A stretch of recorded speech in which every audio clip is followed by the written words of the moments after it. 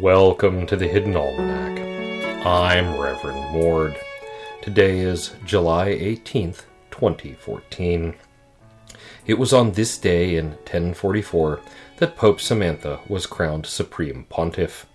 It lasted 4 days before she quit, saying, one quotes, "Bugger this for a game of bishops."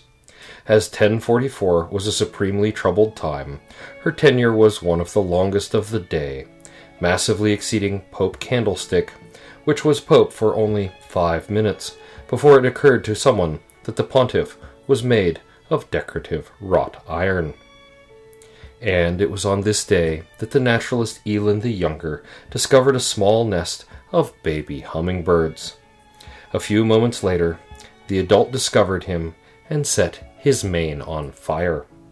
Eland thus went on to describe the ember hummingbird, the smallest form of phoenix then known to science.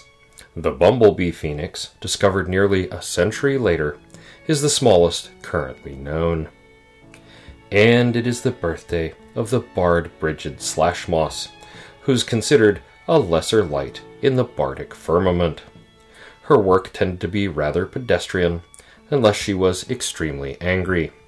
She once exploded 15 fire hydrants while protesting a traffic stop, merely by declaiming, but such events were few and far between.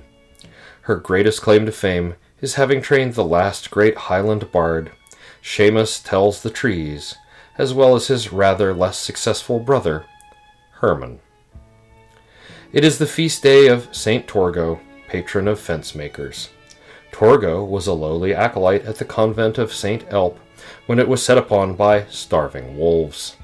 In the space of an afternoon, she erected a miraculous 12-foot fence around the convent, which held off the wolves until the abbess could feed them with bread and milk and preach a sermon about forgiveness. The wolves converted, and both Torgo and the abbess were given a place in the ecclesiastical calendar.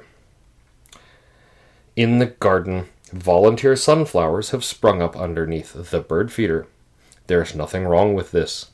If you have a very formal garden, you may wish to remove them, but volunteer sunflowers are one of the small, unexpected joys of life, and should be embraced, at least metaphorically. Do not actually embrace the sunflower. It is hard on their stalks. A standing stone has also appeared in the frog pond. We are all a little disturbed by this. The Hidden Almanac is brought to you by Red Wombat Dance Company, purveyors of terrible and uncomfortable dances. Red Wombat. We dance badly. Also brought to you by the Keepers of the Unknown Codex. Your name is here, but may be spelled incorrectly. Someone will be around to check. You will not know who they are. That's the Hidden Almanac for July 18th, 2014. Be safe and stay out of trouble. The Hidden Almanac is a production of Dark Canvas Media and is written by Ursula Vernon. Our exit music is Red in Black, and our intro music is Moon Valley, both by Costa T. You can hear more music from Costa T at the Free Music Archive. The Hidden Almanac is copyright 2013-2014, Ursula Vernon.